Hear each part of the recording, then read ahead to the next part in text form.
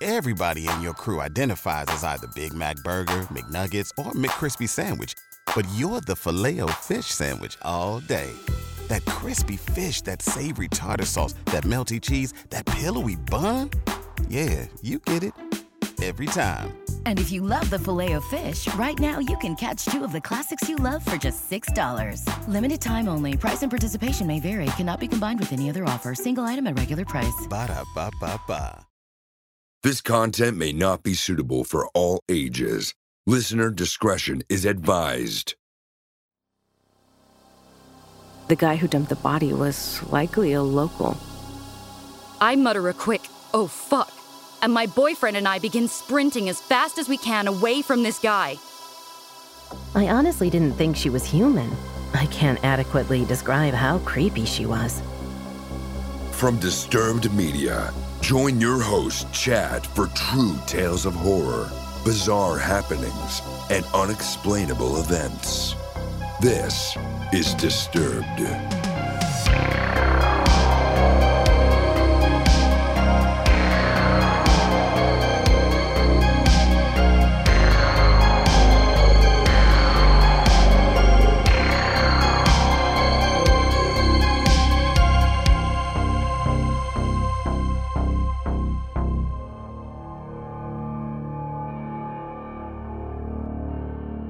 Welcome back in, everyone, and thanks for joining me.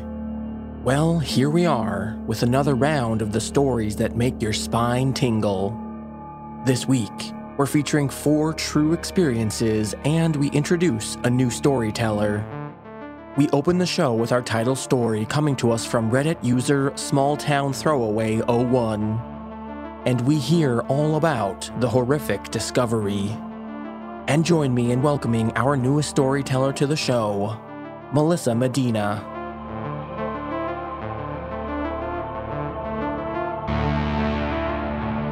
I live in a small rural community in the eastern U.S. It's a nice little town. Because of my work in the medical field, I've met some interesting folks. I'm also familiar with law enforcement and emergency personnel. Small-town life is not as dull and uneventful as people think, especially since everybody knows somebody who knows somebody. I have a lot of stories to share, but since this one just happened, I'll start here. Because it's still very recent and the investigation is ongoing, I have to be vague with some details, but I needed to tell someone. I'm single and live alone. Due to a stalker, I've moved twice, but that's another story for another time. However, it is relevant for this story for multiple reasons. The first reason being that I have a dog for the sake of protection, as well as have motion sensors and outdoor security cameras. The second reason being the location of my home, which is literally down the street from the fire department. I can see it from my living room window, and a couple blocks from the police station. However, next to the fire department is the road department, which is basically a parking lot where they park their road equipment and empty garbage trucks at night and on weekends. Oddly, it doesn't have a security camera. Small town life, I suppose. My house sits on a hill with a good view of that side of the street. Due to the incline, the large trees in the front yard, and the half cornfield on the property next to me, most people on the street below wouldn't notice me in the backyard unless they were actively looking. However, I can see the street clearly. This incident happened Saturday evening. The county was holding its annual Independence Day spiel with a community barbecue, music, fireworks, etc. I did not attend because it's just not my thing. Plus, I have a dog and the sound of fireworks could be traumatizing. Before the big show, I took the dog out to relieve herself in the backyard. There was still at least an hour of daylight, but the entire neighborhood was pretty quiet because most everyone was at the fairgrounds or various other holiday events. So when an unfamiliar, large white pickup drove slowly down the street, I noticed. It must have turned around at the end of the street because I saw it again, moving in the opposite direction, only about 20 seconds later. This time, it turned into the parking lot of the road department. Now, people have been known to toss things into the empty garbage trucks, usually at night to avoid getting caught, because they don't want to or are unable to make the trip to the landfill themselves. Usually it's things like furniture or broken equipment, but I didn't see any of those things in the back of this truck. The driver was a somewhat stocky guy of average height. He took 3 large black trash bags from the bed of his truck and tossed them one by one into the hopper of the garbage truck. Then he left. Now, I swear I'm not one of those meddling rear window types who always thinks activity is suspicious and that their neighbors are up to no good, but something about this didn't sit right with me. Normally, when I see people tossing their garbage into the trucks and leaving, I don't bother reporting it because it's relatively harmless. But this time, I had a gut feeling, so I called the police. If anything, they could get the guy for illegally dumping trash from a barbecue or whatever. But while I'm on the phone with dispatch, I put my dog inside to cut down on distractions while the officers investigate. A few minutes later, an officer arrived and I crossed the street to meet him, gave him a description of the events, and pointed out which of the trucks the man had tossed the bags. He found the bags, he took the photos, he put on gloves, and told me to stay back. The bags were tied in a knot at the top, and it took him a minute to untie one because of the gloves and how tight the knot was, but eventually, he got it open, looked inside for a few seconds, then twisted it close and took a few steps back. Shit, he hissed under his breath. What? I asked. It's a body. I felt sick. I could tell he felt sick too. I saw him grow pale.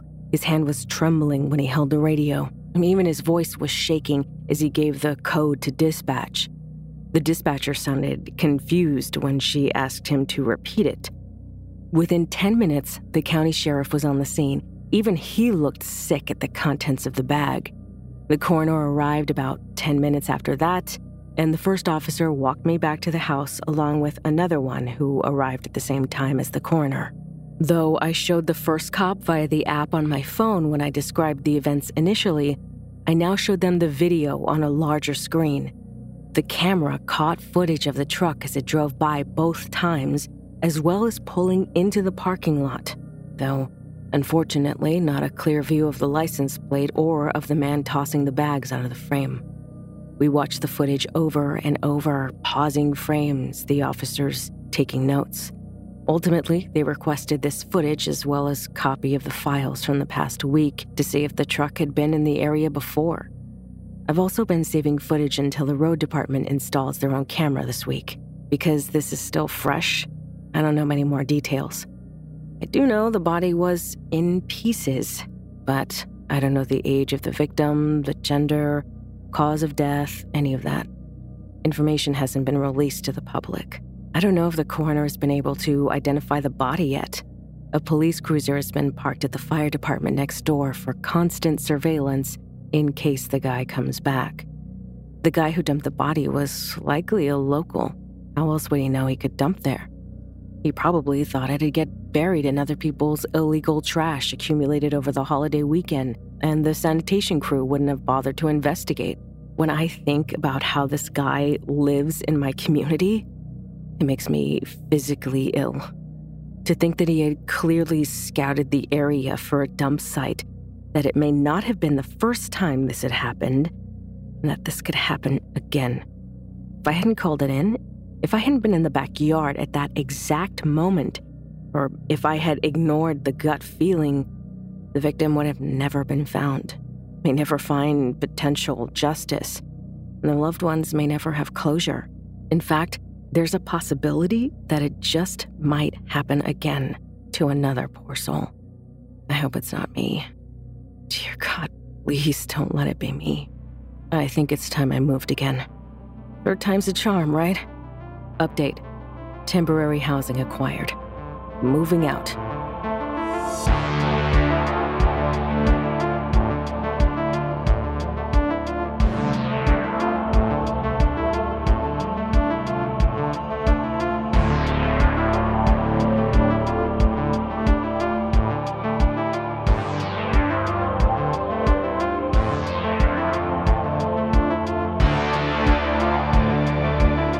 Can't get enough Disturbed? We've got you covered on Patreon with monthly bonus episodes, ad-free listening, shout-outs, and more. Visit disturbedpodcast.com/support. You'll be glad you did.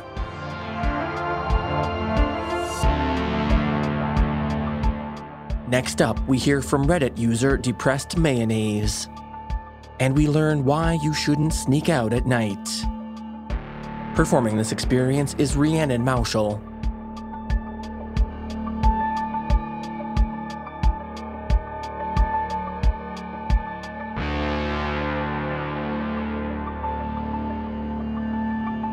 This happened a little while back, when I was 15.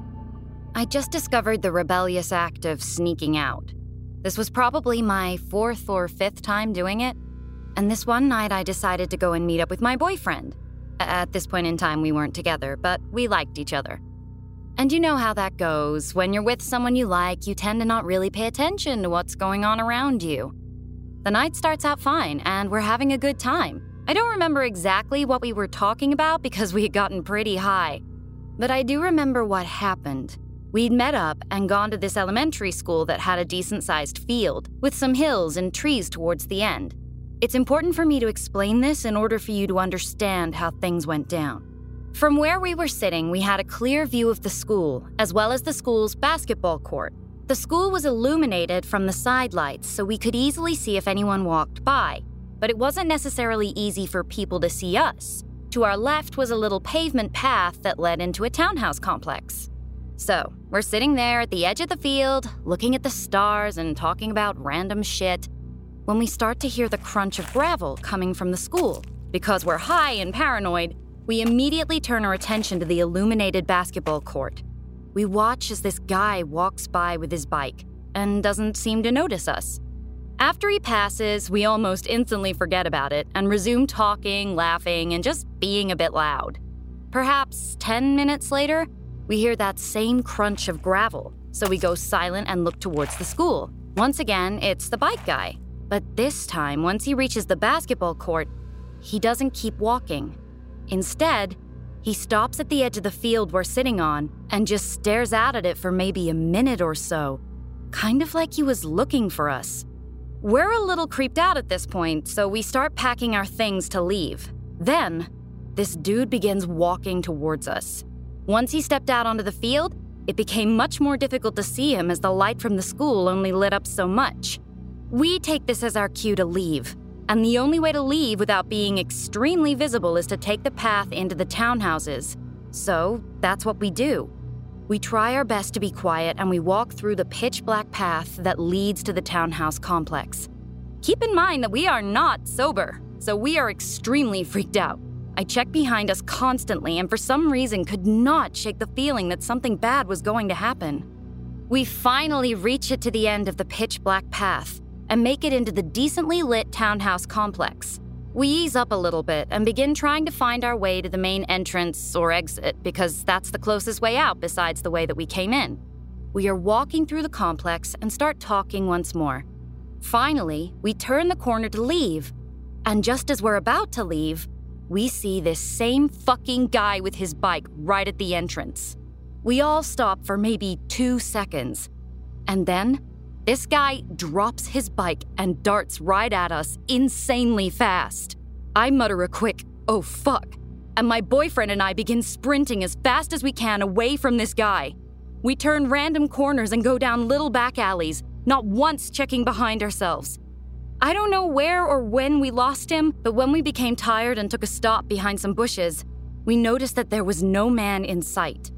We stay in this position for about 20 minutes, trying to calm down. At this point, we've both pretty much sobered up, so we decide to try and leave again. We begin walking through the complex once more, and when we make our way back to the main entrance, we both see that the guy's bike is gone. We are both unsettled by this, because now we know he's no longer in the townhouse complex. We have no clue where this guy is, or if he's going to randomly appear again. Lucky for us, we both made it home safe that night. But I'll never forget the feeling of my heart sinking when we saw the bike guy blocking our way out. By far, It's one of the creepiest things I've ever experienced.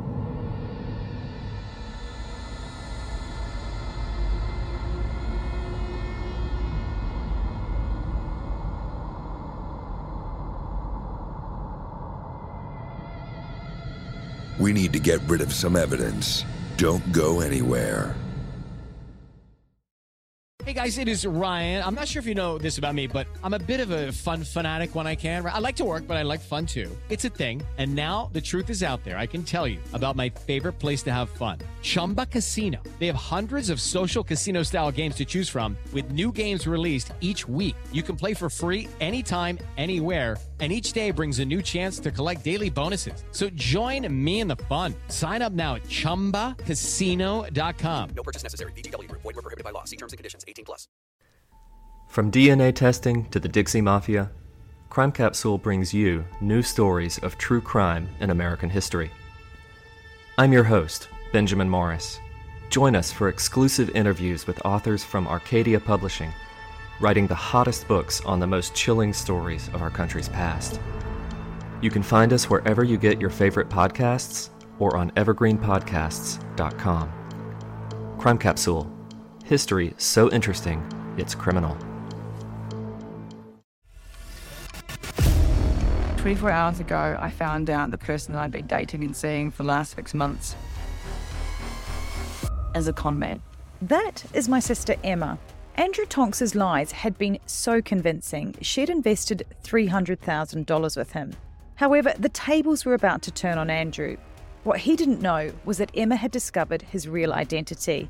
But to get any chance of justice, Emma had to act like it was business as usual. Coming up in this series, And that's when murder, all this stuff goes through my mind. I'm really, really scared. I'm assuming Sarah has watched too much Netflix and figures I've been defrauding you. Couldn't be further from the truth. That's what this was, a real-life story that seems so unbelievable, but it was actually true. A true story that all starts with one simple swipe to the right. I'm Sarah Ferris. And I'm Emma Ferris, and this is my story, Conning the Con.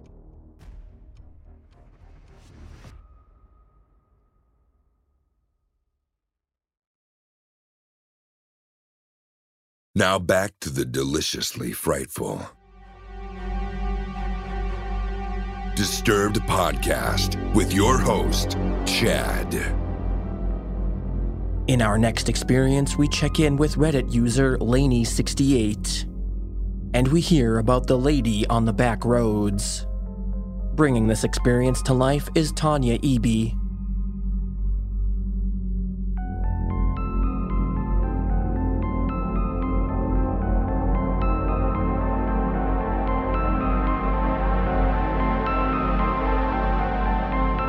So, I live in a country that was pretty rural until the last 10 to 15 years. The biggest town in our county is pretty crowded now. Overcrowded, and I hate it. I moved from there to the countryside. I like where I live, except it can be really creepy at night because for miles and miles, it's dark and no streetlights. One thing about this county is that the main roads always get backed up real quick, or there's an accident or whatever, so it pays to go the back roads. The back roads, like any other rural place, are less populated, dark, lots of trees, and no sidewalks. Anyway, a few years ago, something happened that almost made me stop using them.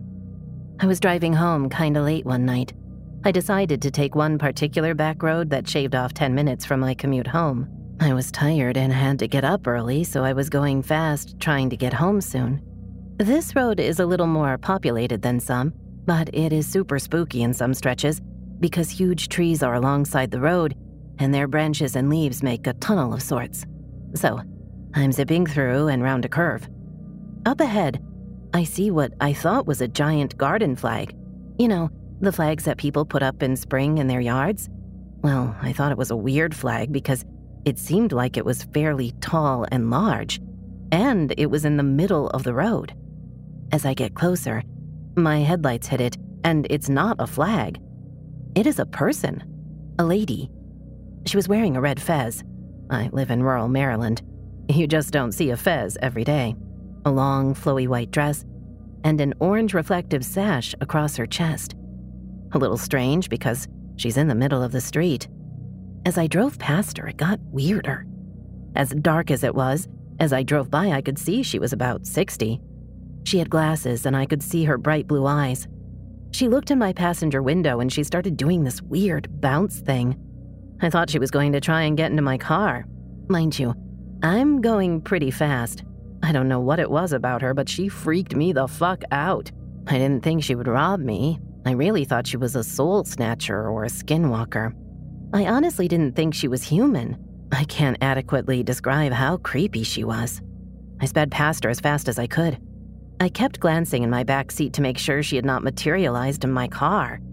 I prayed, recited scripture, and kept watch in my rearview mirror. It was spring, so a little warm, but I felt bone-chillingly cold. I finally make it home, and I run in to tell my mom the story. I got in just as my brother was telling my mom about this weird lady he saw as he was driving. It was the same lady, but he saw her at the intersection from the highway and the back road, whereas I saw her further down the road. We both had the same reaction.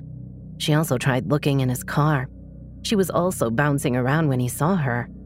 He said there was a car in front of him that sped off so fast when they drove past the lady. My brother was so freaked out that he won't travel that road anymore, even during the day. Eventually, I found out that the lady lives in the woods. Apparently, at one time her family lived on that road. Her father was ill, and she tried to take him to the hospital. He died on the way there, and she drove around with his body in her car for hours. I guess she has mental health issues, and I think she lost the house or got kicked out. I have friends that live off of that street, so when I was talking about it, they knew exactly who it was. I still go on that road, but I haven't seen her since. I do hope she's okay, but I really do not want to run into her again.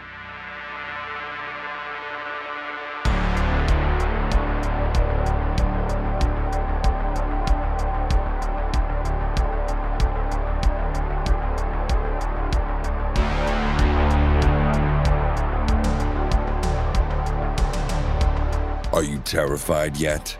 You will be.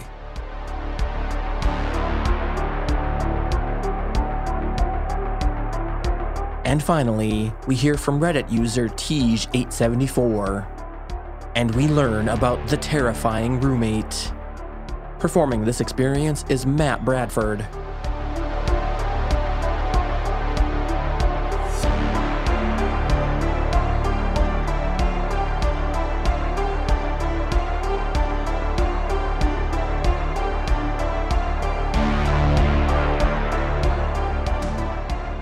I graduated from school in 2016. I wasn't working at this time. It wasn't like I didn't try to find work. I did. I just didn't get many calls back. I had a couple of job interviews, but they all fell flat. And it didn't help that I stupidly refused to put my resume forward to the local supermarkets because most of the high school bullies worked at them, and the thought of working with people who terrorized me for 4-ish years filled me with too much anxiety. So instead, I spent most of the time surrounded with the select few friends that I had, which in the end wasn't that many at all. I was always the sort of quiet one in high school, and early on into school, I got a girlfriend.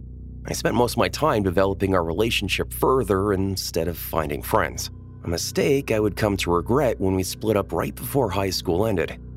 See, I didn't really have many friends to fall back on. I had one really close friend all throughout high school that we will call Sam, as I don't want to use any real names. Sam was really supportive when me and my girlfriend broke up, but he also had a great job, a really nice family, money, friends, and at the time was a pretty good influence on me, as my parents would say. He didn't do any drugs or he didn't drink. I looked up to him as a person and my best friend. So it was a really easy decision when Sam asked me to move in with him when he found a cheap rental property. Sam's family were friends with a small real estate agent office, so it was easy for Sam to find a house, even if it was stupidly overpriced for the condition of the house. We were stupid and our parents just wanted us out. Sam's family believed he was too successful for them to need to support him. And my parents, well, my stepdad, wanted me out because he was tired of needing to support me. And again, I wasn't working. So Sam and I moved out with his childhood friend, who we will call Blake. Now, before we moved, I'd never met this person before. He was never really home because he was always out for work or dirt bike riding. He lived with us for about 4 months before the first big terrible event happened. Well, Sam let 2 strangers, from Blake's perspective, sleep in his bed when he was away from home. Blake got home one night at 2:30 a.m., ready for bed, only to walk into his room to see 2 teenagers having sex in his bed. He left the next day, and as far as I know to this day, after their last argument, they have never talked to each other again. So after that backstory, the brief introduction, this is where I'll get into the bulk of the story, starting from February 2018. At this point, I had a source of income. I had gotten a job through my dad and was enjoying being out of the house. By this time, I was starting to suspect that something was wrong with Sam. He wasn't leaving to go to work before me, which was weird. He was increasingly snappy and angry all the time, and he was leaving work early all the time and didn't tell me where he was going.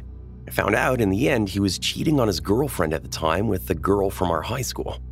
The first few months he was acting this way, he would threaten to move all my stuff out of the house and onto the road if I didn't do something he said, like cleaning up the house on my own or going shopping or any other various tasks. I didn't have much, only my mattress, which he accidentally broke my bed frame while I was out, and my office computer, which I used for Discord and playing small indie games. So it wouldn't have been hard for him to actually do it. He never did, but I guess it was because I never really argued with him. He started stealing my clothes, which didn't even fit him, and he'd let me borrow my shirts just to brag about how good of a friend he was. Eventually, he just stopped cooking for himself. Sam's dad had given him a fuel card to use for petrol, but he used it to buy fast food twice a day for months. Until his dad cut him off from the card, in which he turned to 2-liter bottles of iced coffee and McDonald's nightly. I understand this was more of his business and not mine, but he eventually asked me to cover part of his rent, and he couldn't afford bills, which made it my issue. He asked me to buy him food, and when I refused, he would guilt trip me into feeling like absolute shit, or he would block the entrance to the house or the doorway to my room. I was already really anxious since he had started getting more aggressive and angry, so I often agreed, which left me struggling with money. And at some point, he just stopped going to work. As he explained it, work let me leave early today, and they said they would call me in again if they needed me. We got into an argument. I told him that he was wrong and he still had to go to work. It took him 10 weeks to call up his work, who explained to him that they meant for that day and that they had registered him as abandoning his job. So he ended up unemployed. I tried to support him as much as he had for me during my breakup. Now, I moved in and I was unemployed, but he got really mad and angry all the time, which he took out on me, screaming at me for being right. Because of all the free time, he started inviting the girl from high school over all the time, threatening me to keep it a secret from his girlfriend. Obviously, in the end, I didn't, since I was close with Sam's current girlfriend. I was actively trying to stay out of the house, so I only ever saw this girl over 2 or 3 times, but in reality, she was over all the time when I was at work, about 4 times a day. Now for the most tragic part of when I was living with him. He decided to buy some pets. He was given a bird from his family, and he bought a dog which he called Sparta, and he decided to buy a cat which he called Skittles for the girl from high school, which ran away. He bought another cat and called it Skittles again. And the state that this kitten was left in was appalling. When either the girl or I wasn't around the house, it was revealed that he would lock the kitten in a closet and only feed her when he remembered. I should have tried harder to protect the animals in the house. I tried my best to feed them when Sam wasn't around, but when he caught food missing, he would question me. And when he found me feeding his cat, he grabbed me, slammed me into the wall, and screamed at me for poisoning his animals. I remember he hit me really hard. One day I came home and the bird that he kept near the door wasn't there, and Sam wasn't home. I asked him where the bird was, and apparently it had fallen over in his cage and broke its neck. This was where immediate panic started, and I realized that I was living with someone who was much more than depressed. Sam came home later, and I was ready to explode at him, and I was fueled with rage and anger for what he had done to the bird. With an empty shoebox, he proceeded to go to our backyard. I followed him, and it turns out that he had the box to bury the kitten who, according to Sam, broke its neck jumping around in the closet. I remember the way he told me vividly. He wasn't sad or angry, he was just empty. His eyes felt hollow, and he told me he wasn't sad about it. He went back inside his room and locked himself there. I didn't see him for nearly a week. I came home one day from a very tiring day at work. I had requested to get the morning off to clean for a house inspection. But at this point, I believe that this was our second one, so I stayed behind at work to do some overtime. Sam thought I was out for the night, and when I got home around 8:30, I found him and the girl from high school smoking weed in our lounge room. I didn't say a word. I couldn't. At this point, Sam wasn't the same person I went to high school with. Every day over the past 6 months, he had found a way to yell, steal, guilt, punch, kick, threaten me nearly every day. There was always a reason he got mad at me, blaming me for what happened to the bird or cat because I wasn't there to stop them from hurting themselves. This was one of the final turning points for me. I went to bed and had a sleepless night. I heard Sam insult me. I heard him cheat on his girlfriend. I heard him lie about money, being employed, and using everything he remembered from high school to impress her. The next day, I told his girlfriend. I stole his dog, who was incredibly malnourished, even after I'd been sneakily feeding him a handful of dry food twice a day. I called the RSPCA and reported him for animal abuse. I emailed photos I took of the house for proof. I used the cover of the real estate agent coming over for an inspection to protect myself from him overreacting. And when I came back to collect the last of my things, which was my old PC, I stupidly entered the house thinking our real estate agent was in there. I thought her car was there when it wasn't. I was greeted in the hallway by a shirtless Sam who pushed me against the wall. The smell of weed and alcohol was burning into my skin. He pushed me up against the wall with one hand and showed me a knife in the other. He had me pinned against the wall with a knife in his hand. There was a long argument. It was him more screaming at me and me shaking and not being able to spit my words out. He got angry at me when I told him where Sparta was, so he choked me and ran the silver of the knife down my arm. I remember feeling like I blacked out. Everything was a blur. He kept getting more and more intense, going on about how I betrayed him as a friend and how his girlfriend dumped me over him. He let go of my neck, pushed me harder into the wall with his shoulder, and drew the knife close to my neck. I truly felt like I was going to die. I muttered out, "My friends can hear you." We were close enough to my room, and he often knows that when I leave it, I always have my Discord open. He let go of me, and I ran away to my car and left. I stayed with my parents for a couple of days, living on their couch, too afraid to really talk to anyone. My parents called me Jumpy. I told them that I missed them because I had hardly seen them over the past 10 or so months. Sam chucked me a message saying we needed to talk, which we did in a public place. He told me that he was moving out back to his parents because he could no longer support himself, and the house had too many bad memories for him. To this day, I still haven't seen him. This was around August 2018, and people from high school stopped being his friends once the girl and I told our collective friends about what he had done and how he had acted. I reported him to the police. I never pressed charges, but I told them I never wanted to see Sam again. I don't think anything ever came of it. I couldn't afford to get a restraining order.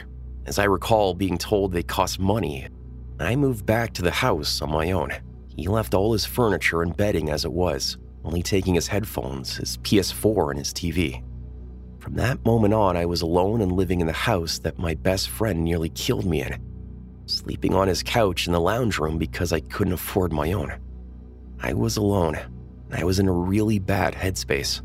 I stopped talking to all of my friends at work. I started having nightmares. So, this was dating from October 2010 to August 2018. I was still in the house until early 2019, which, living in the aftermath of what Sam did to me, was just as bad, if not worse, than living without him.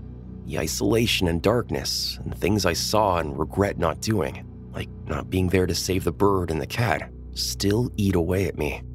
So, where am I now?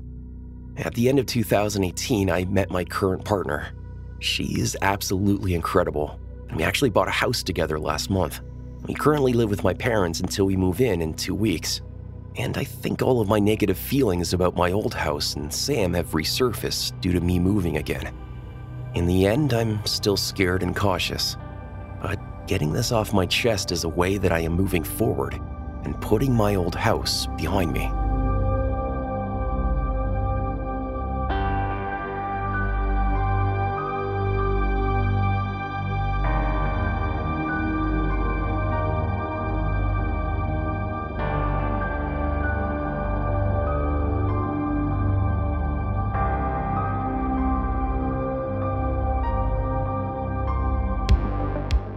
Are you loving the show?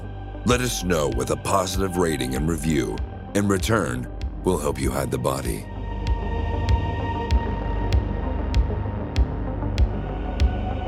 And before we sign off on this week's episode, let's take a listener message off the hotline. Hi, my name's Hunter. I just wanted to call in and share one of my stories I've been thinking about recently as I just discovered your podcast about 3 days ago, but my coworkers and I have already listened through about your entire catalog as we commute about like 6 to 10 hours every day for our work. But anyways, this story happened about, I guess, 7-ish years ago, back when I was 16 or 17. But I was super into cryptids and all this kind of spooky stuff and the like back when I was that young. And I've been looking into demon dogs, or like I think I've remember one in specific was called like Black Shuck or anything.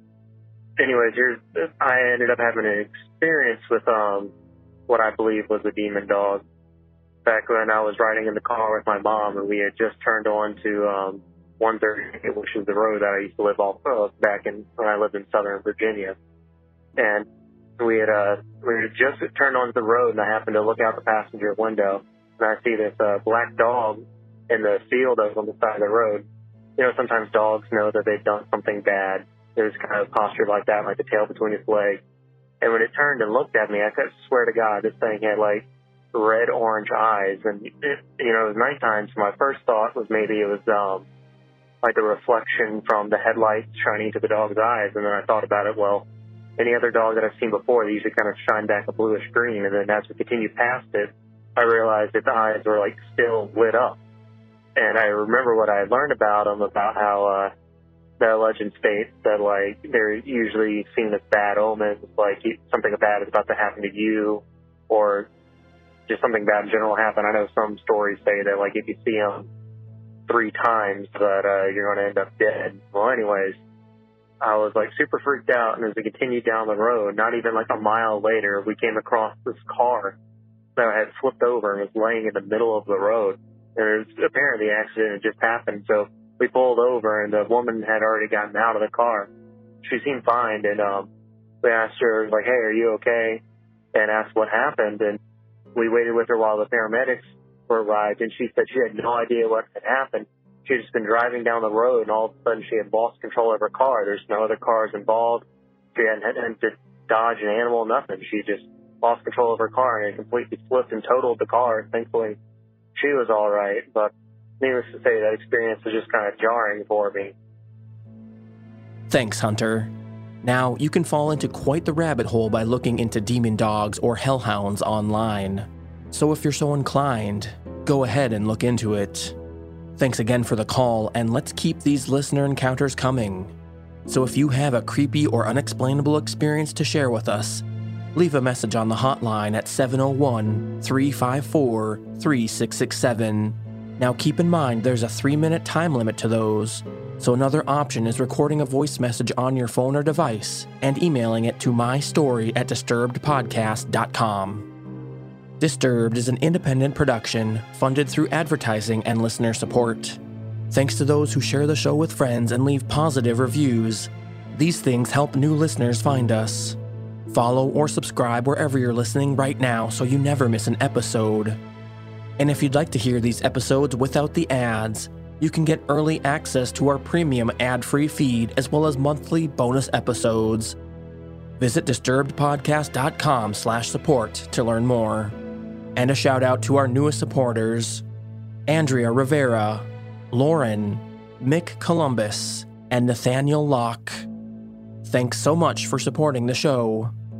Music by Carl Casey at White Bat Audio and Co.ag. Thanks for listening. We'll be back next Thursday with a brand new episode. And stay safe out there, y'all.